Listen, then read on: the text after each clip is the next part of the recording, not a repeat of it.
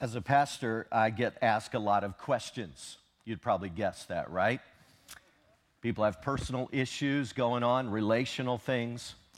They read the Bible and suddenly all these theological and doctrinal questions start popping out.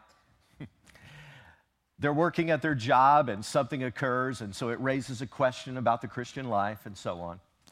So people tend to ask pastors, not just me, but all pastors, a lot of questions. But there's one question that's been asked so often, it makes all the others pale in comparison. It's asked by people of all ages, young and old. I've noticed through the years that this question is asked by people of all different ethnicities and educational backgrounds. It's asked by rich and poor, up and outers, down and outers, people everywhere in between. The question that's been asked more than any other is, how, Pastor, can I know God's will for my life? I believe all of us have asked that question at one time or another, and let's face it, when you're wondering about that, it's not just personal, it's real important. Well, guess what? In God's Word, there's a section where He speaks directly from His heart to that issue. Don't get me wrong, there are many places where God's Word speaks to the question of God's will.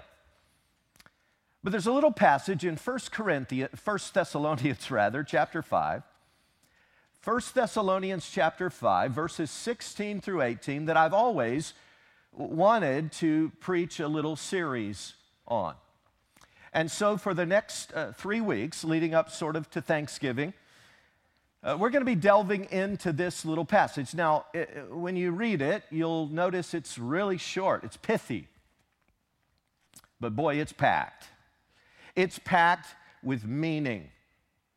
And so for these 3 weeks, let's unpack this together and try to understand what God is saying to us. Now, it's just 19 or 20 words in all, depending on the English translation you may choose. And I memorized this years ago in the New American Standard Translation. It goes like this in that translation: rejoice always, pray without ceasing, in everything give thanks, for this is God's will for you in Christ Jesus. Now, I'm going to read it at this point from the screen here, and what's on the screen is in the NIV, the New International Version, whatever translation you may be using. You'll notice a few variations perhaps. Here's what it says. 3 verses represented here, 16, 17, and 18. Be joyful always. That's verse 16. Pray continually. That's verse 17. And in a serious competition for the shortest verse in the Bible, Jesus wept, beats it out though. And then verse 18, that's verse 17. Verse 18, give thanks in all circumstances, for this is God's will for you in Christ Jesus. For 3 weeks, we're going to unpack that. I think we're going to have fun with it. It's always fun it's always good when you can have fun learning. But I hope more than having fun, I hope we actually get something meaningful. God's Word is always ready to deliver, and I just pray that I don't obscure the meaning as we study it together. That's always my prayer, by the way. Your Word is powerful and clear. Help me to not mess it up. I pray that prayer all the time. Okay, I really do. Help me to not mess it up. Now, let's just be honest up front. These verses, pithy, power-packed, as we said, but in today's verse, be joyful always, or rejoice always, as my translation says, there's an adverb in there that gives us fits. We would love that verse if it just said, be joyful sometimes. Be joyful occasionally. Be joyful, friends, when life is going well. But there's this stinking adverb there that drives me nuts. In today's verse, It says, be joyful always. Rejoice always. I'm looking for some disclaimers. You know? Surely, we don't have to rejoice when our hearts are filled with anxiety, when we're broke, or when our baseball team lost the World Series. Surely. Surely we don't have to rejoice if we've got cancer, we're deeply depressed, our life feels empty, we're facing failure, we're grieving inside, we feel insulted or jealous of someone, or kicked around, or lonely, or mad, or neglected, or oppressed, or persecuted, or we're so exasperated we're about to quit. Surely not. Surely God's not saying rejoice when you feel rejected and you've got all these issues going on because of these rejection experiences. Surely He's not saying rejoice when you feel sad and traumatized and upset and victimized and weary and exasperated and yearning and zapped. Surely not. Now, I could understand if God would say rejoice always if you've got two fantastic presidential candidates to vote for on Tuesday, and you're just so happy because you know it's going to be a win-win no matter who gets elected. But if you don't have two fantastic candidates, look, you can be all crotchety and bummed about it and have a really bad attitude. But no, He had to go and use that adverb. I don't like it. Why did He have to add the adverb always? That's the word that gives me fits. But that's the very reason it's so important that we understand this. So let me say up front, we're going to understand it. That's our goal. Not just understand it, but apply it. It's important we understand He's not saying be happy always.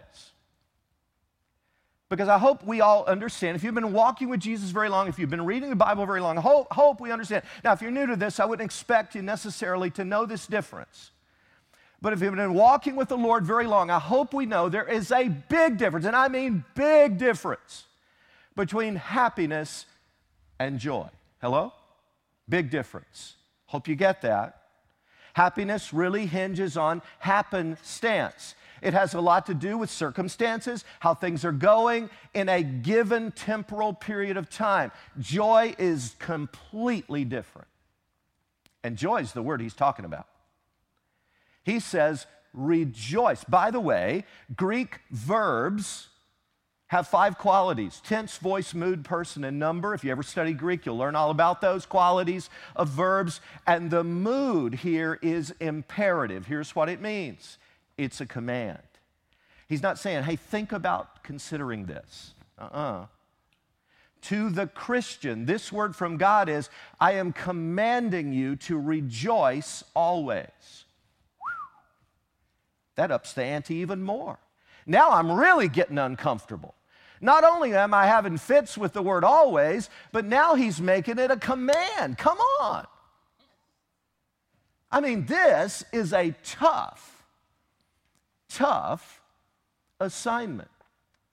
But I've got to understand that happiness and joy are very different. Years ago, someone was asking me in a forum situation, would you rather be rich and depressed or poor yet happy? I thought for a moment and said, I'd like to be moderately wealthy and mildly depressed. How about you?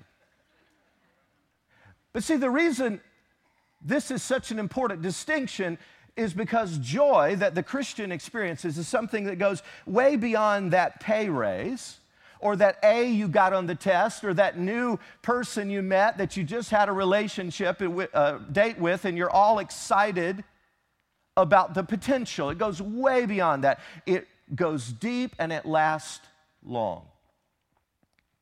So let's try to understand it today and get to the how we can do this. First, I want us to consider what I'm going to call some joy inhibitors. You know, there are some things in our Christian walk that tend to inhibit our joy. Not saying they have to, Because we've already seen that God's given us a command here that seems to be impossible to keep. It seems that way. Because he said always, and he made it a command. But let's be real, let's be honest. We always try to keep it that way at Grace, real, honest. There's some things that tend to inhibit our joy. Let's mention three. We could just stack them up. One is grief. By the way, grief is any time we lose someone or something we deeply care about, we grieve. That's a natural process, and just for the record, grief is good. Grief is a God-given gift. I said to one of our staff people this week who had just lost her dear mother, 92 years old. Her mom had just passed away, and I said, grieve well. And she could see the sincerity, I believe, in my face. I said, no, grief is a gift. Grieve well. Some people don't grieve well. And in grief, we usually go through those 5 stages, right?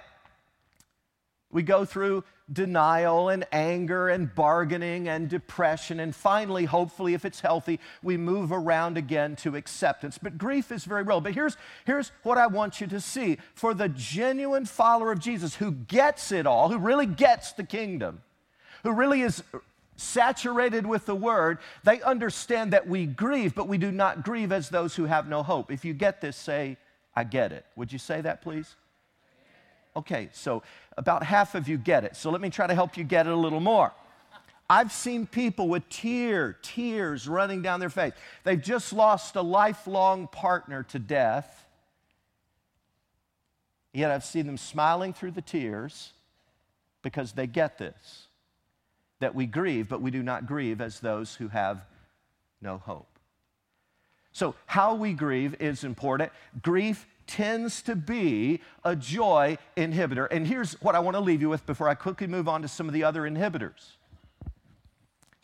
I'm concerned for some of you because you maybe have not grieved well, you've not grieved in the most healthy way, and you're still grappling with hurts, with losses from the past, a job, a spouse, a friend, a family member, and you're still grieving in such a way that it is robbing you, and I'm saying this with compassion, it's robbing you of joy. I just want you to understand that's not God's intention. For the genuine follower of Jesus, there is an exuberance, a resiliency of joy that transcends even the deepest griefs of life, because we understand that we grieve, but not as those who have no hope. Well, another joy robber or inhibitor is guilt.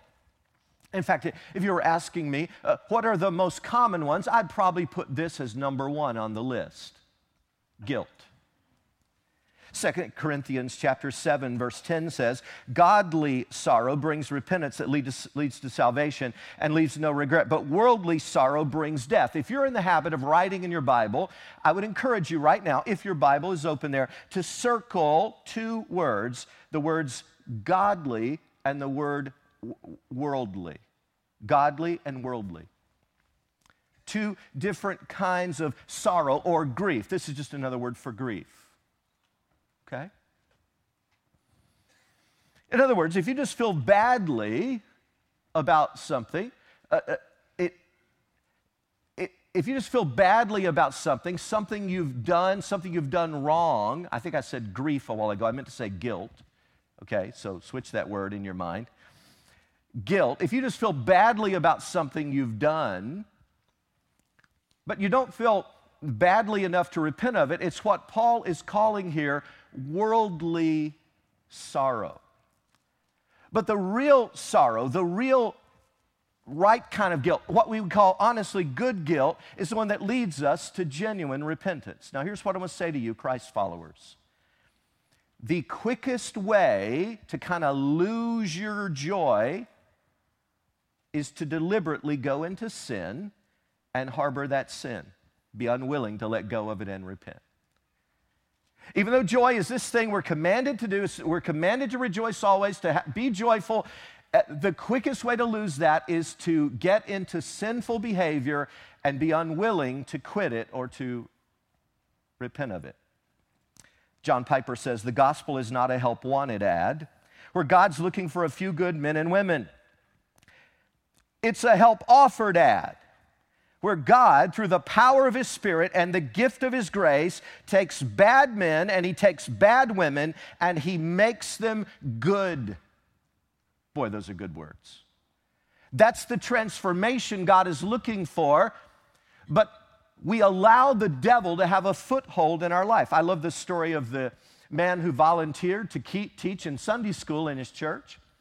And he offered to teach a class of third grade boys, a tough assignment, to keep their attention and everything and get the message through. And he was hanging on. He was coming back week after week, but finally the boys were getting the best of him, and he was getting really frustrated. And finally he did something he shouldn't do. He went over to one little 8-year-old boy who was just driving him crazy.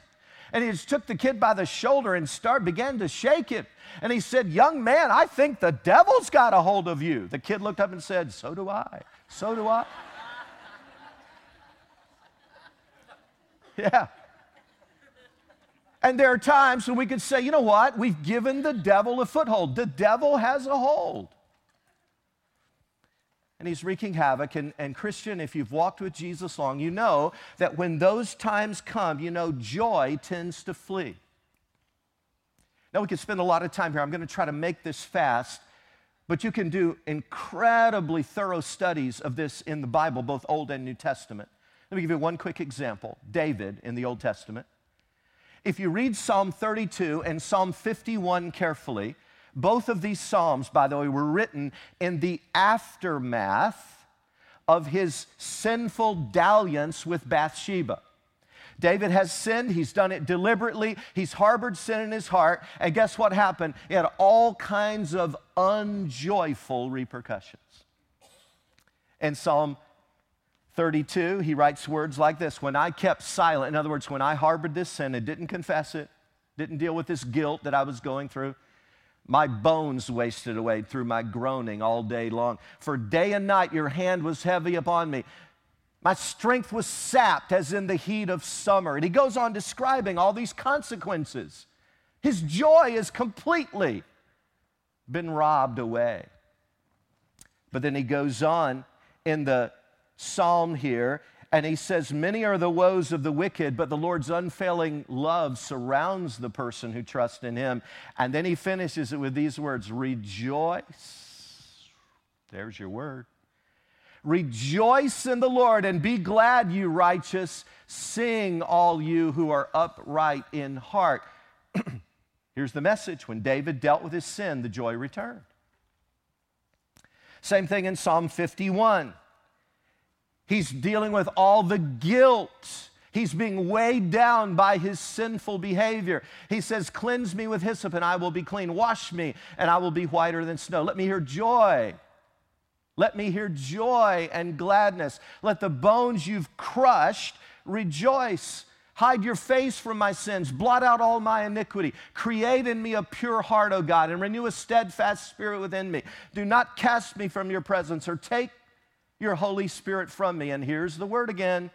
Restore to me the joy of your salvation and grant me a willing spirit to sustain me.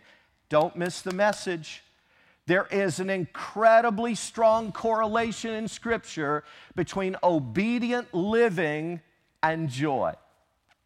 And there's incredibly strong correlation in Scripture between disobedience to God and guilt.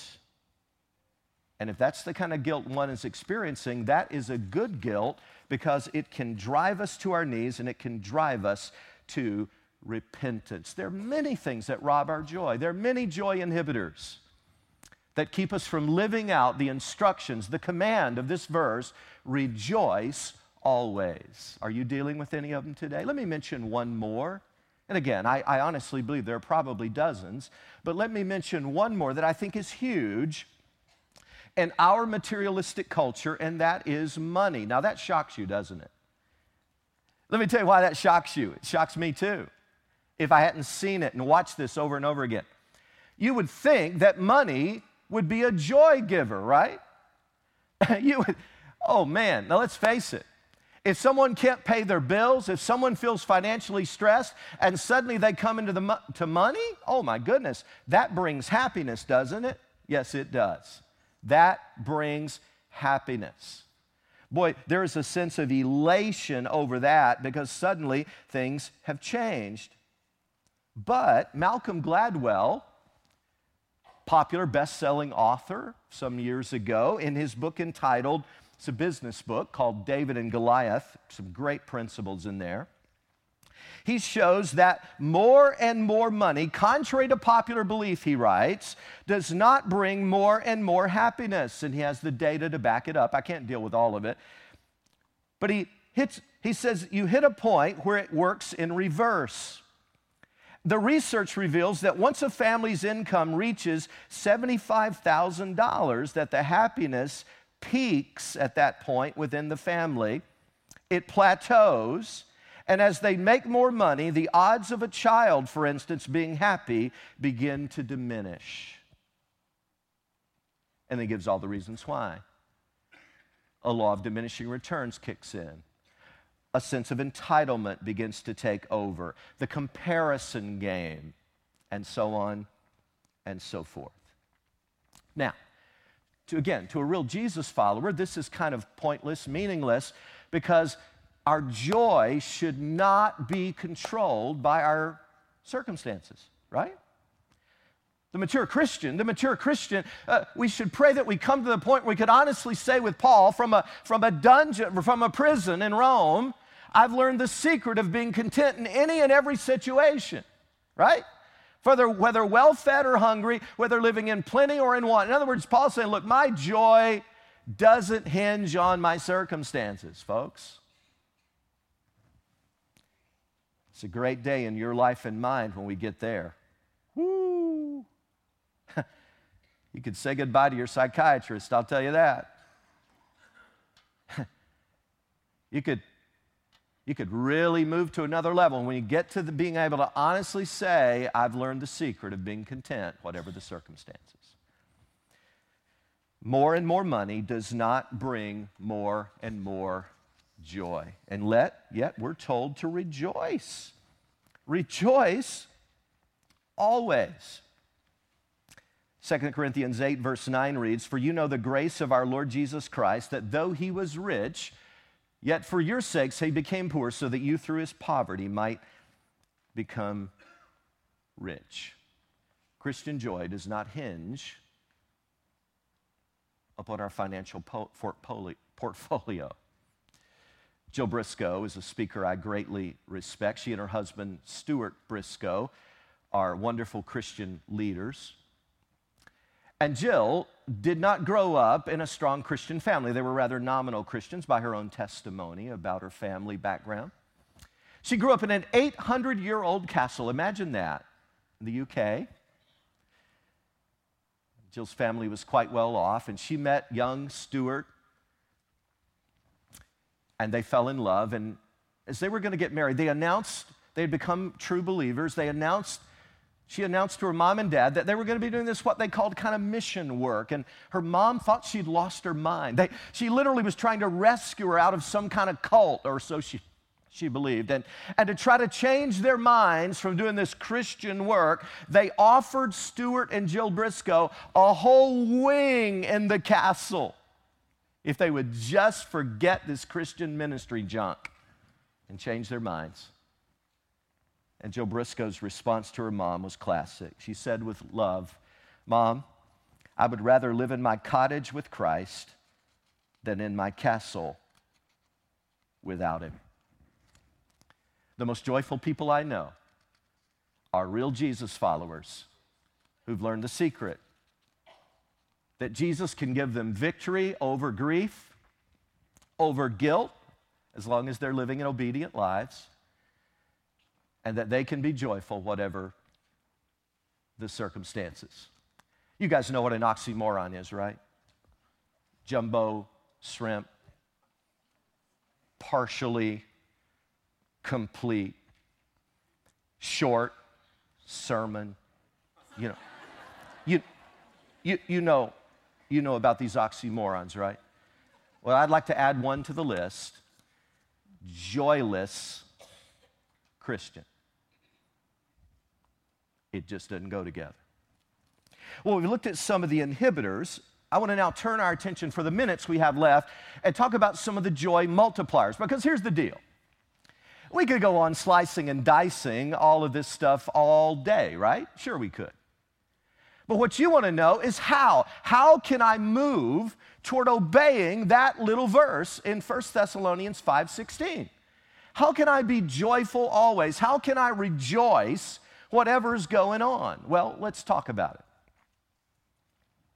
And I'm going to mention 3 or 4 things that I've discovered both through practice, through my own experience, and through observation of many Christians through a lot of years now. I'm going to mention a few things that I believe God uses greatly in our lives to multiply our joy and to foster a joyful spirit in us. And if you're not doing some of these things or involved in stuff like this, if you don't understand what I'm about to say, maybe it's time to try it. The first one is getting involved in service. Now, if you're taking notes today, and of course all the really godly people are, just kidding.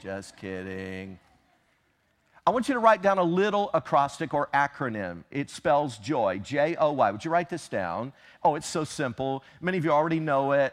I heard it decades ago, and I've never forgotten it. It's wonderful. Write this down. Joy. Jesus, others, that's the O, yourself, that's the Y.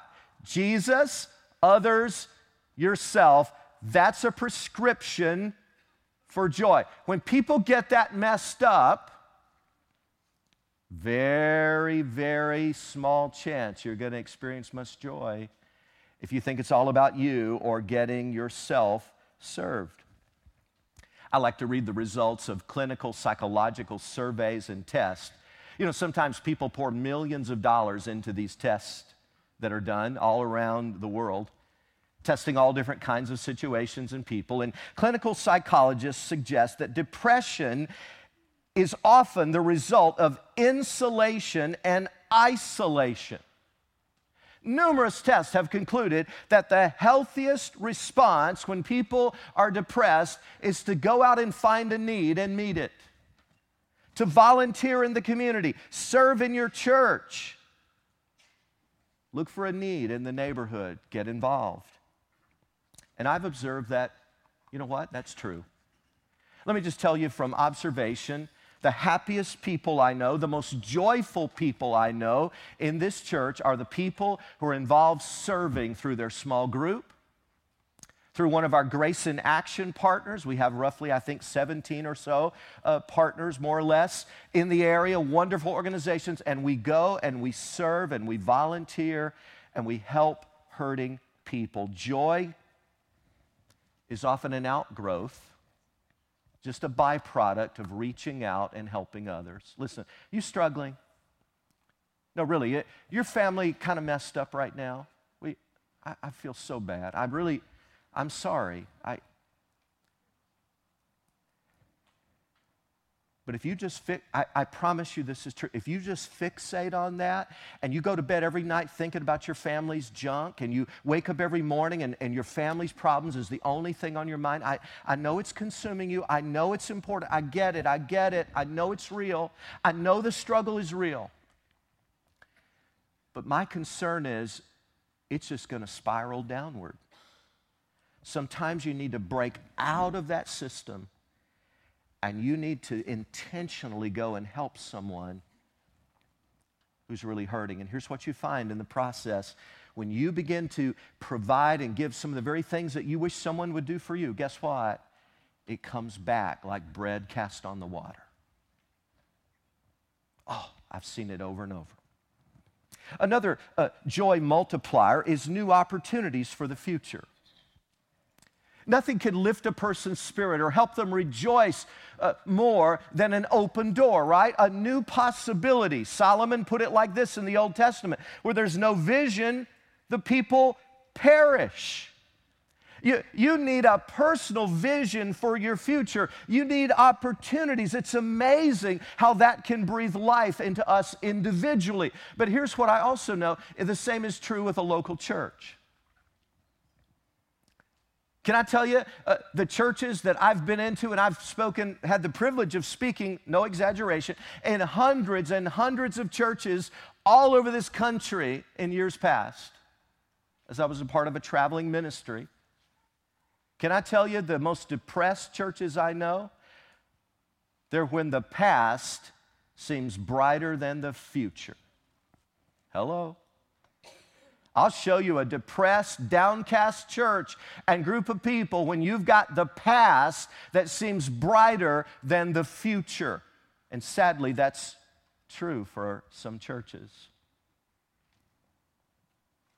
It's hard to believe that it was 9 years ago that I stood right here before you and shared Grace's vision for moving beyond the ministry at Latham. We talked about multi-site campuses. Some of you were here then. You remember that. And we were praying that God would allow us to expand this gospel presence and ministry and minister to people all over the capital region, a lot more than we were doing at Latham. Well, guess what? God really has blessed that effort. Honestly, beyond what many of us imagined. And so we first were able to launch Half Moon in 2008, December 7, 2008. They now have regularly over 500 people worshiping, serving at that wonderful congregation. And then just less than 3 years ago, God allowed us by His grace to launch Saratoga and Greenbush. Greenbush now averages about 250, Saratoga over 400 people. Oh, God is changing lives. God is doing amazing things, and He's honoring this model of ministry. Many people are being reached for Christ, and all I can say is we're thankful for that. So I just want to let you know now that our leadership team has started praying, and I'm telling you this because I want to ask you to pray too. See, I believe it's a body thing. I believe the whole body needs to get involved in these kind of futuristic open doors. I'm asking you to pray about an idea that God would allow us to plant another congregation, probably somewhere to the west, maybe Schenectady, Rotterdam area. It'd be a full-service ministry, dynamic congregation, have its own lead pastor, just like all these others. And we would pray that God would allow us to do that in the year 2020. You say, well, Pastor, that's so far away, man. I can't even think beyond tomorrow, dude. Well, I get it, I know. But you know what? It's important that we make plans. It's important that we begin to pray. It's important that we seek wisdom and begin to ask God to guide. This is an incredibly blessed church, folks. But do not forget what God said to anyone who's been given much. He said, you remember? To whoever much has been given, much will be demanded.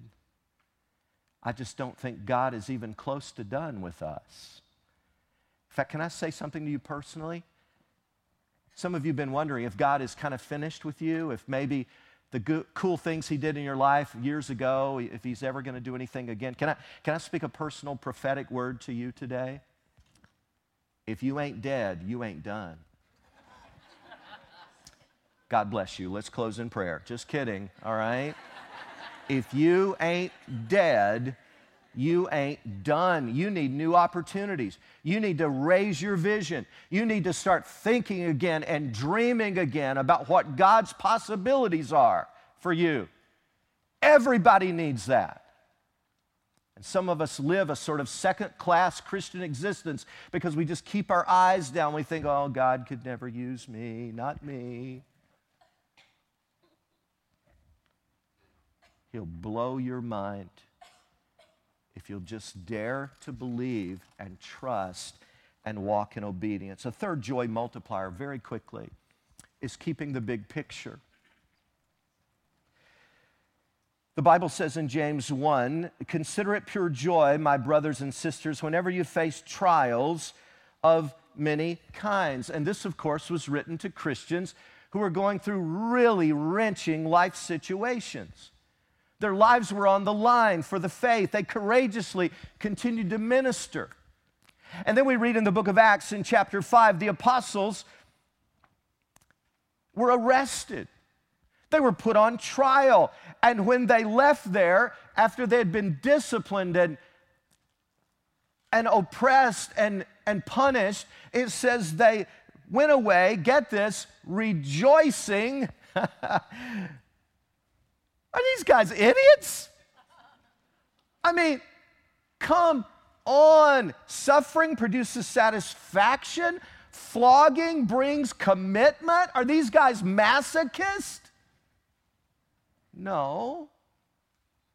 They rejoice because they'd been considered worthy, it says, of suffering for the name.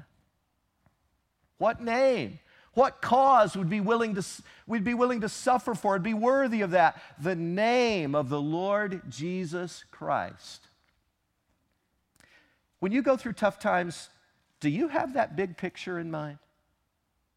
I got to tell you, can I be honest? Some Christians drive me nuts. You listen to them talk, and it's like, whoa, whoa, whoa, wowsy, wowsy, woo. I'm so oppressed. Get a life. The last time I checked, Jesus rose from the dead.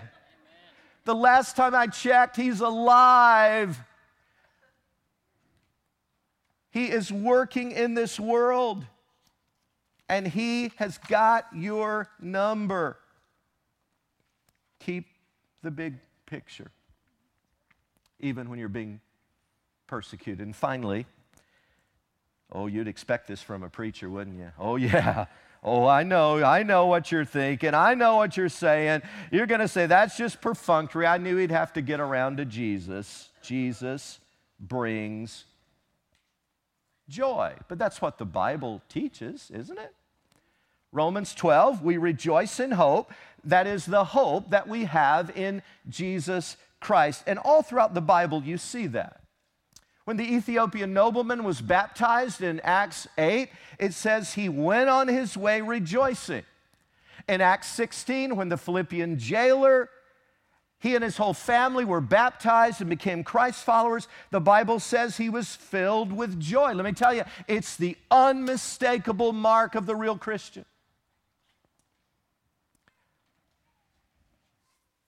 And Scripture gives us this intriguing verse in Hebrews 12, fixing our eyes on Jesus, the author and perfecter of faith, who for the joy, watch this now, who for the joy set before him endured the cross, despising the shame, and has sat down at the right hand of the throne of God. Did you catch that? Why did Jesus stay on the cross when he could have come down from the cross? Answer, because of you. That's why. That's why he stayed. Who for the joy set before him. What was his joy? You were his joy.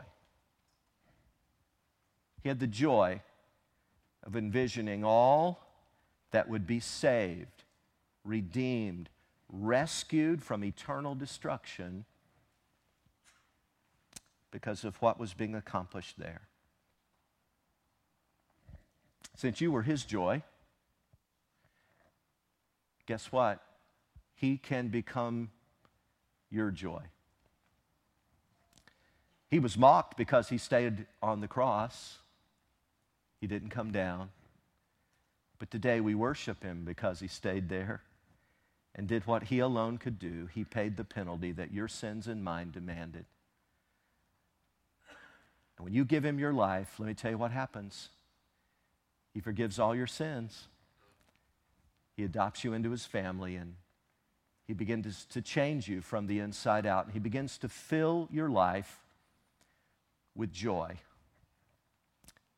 unquenchable joy. Father, this is a tall command. Rejoice always. On our own, we can't pull that off, Lord. But help us this week and every week, this day and every day, this hour and every hour, this minute and every minute, this moment and every moment. Help us to rejoice. In Jesus' name, amen. What a good word. So we are going to continue with joy this evening, as we ask our ushers to come forward as we continue to worship with our tithes and offerings. God does love a cheerful giver. Hey, I also want to mention to you something that's coming up. You'll see in your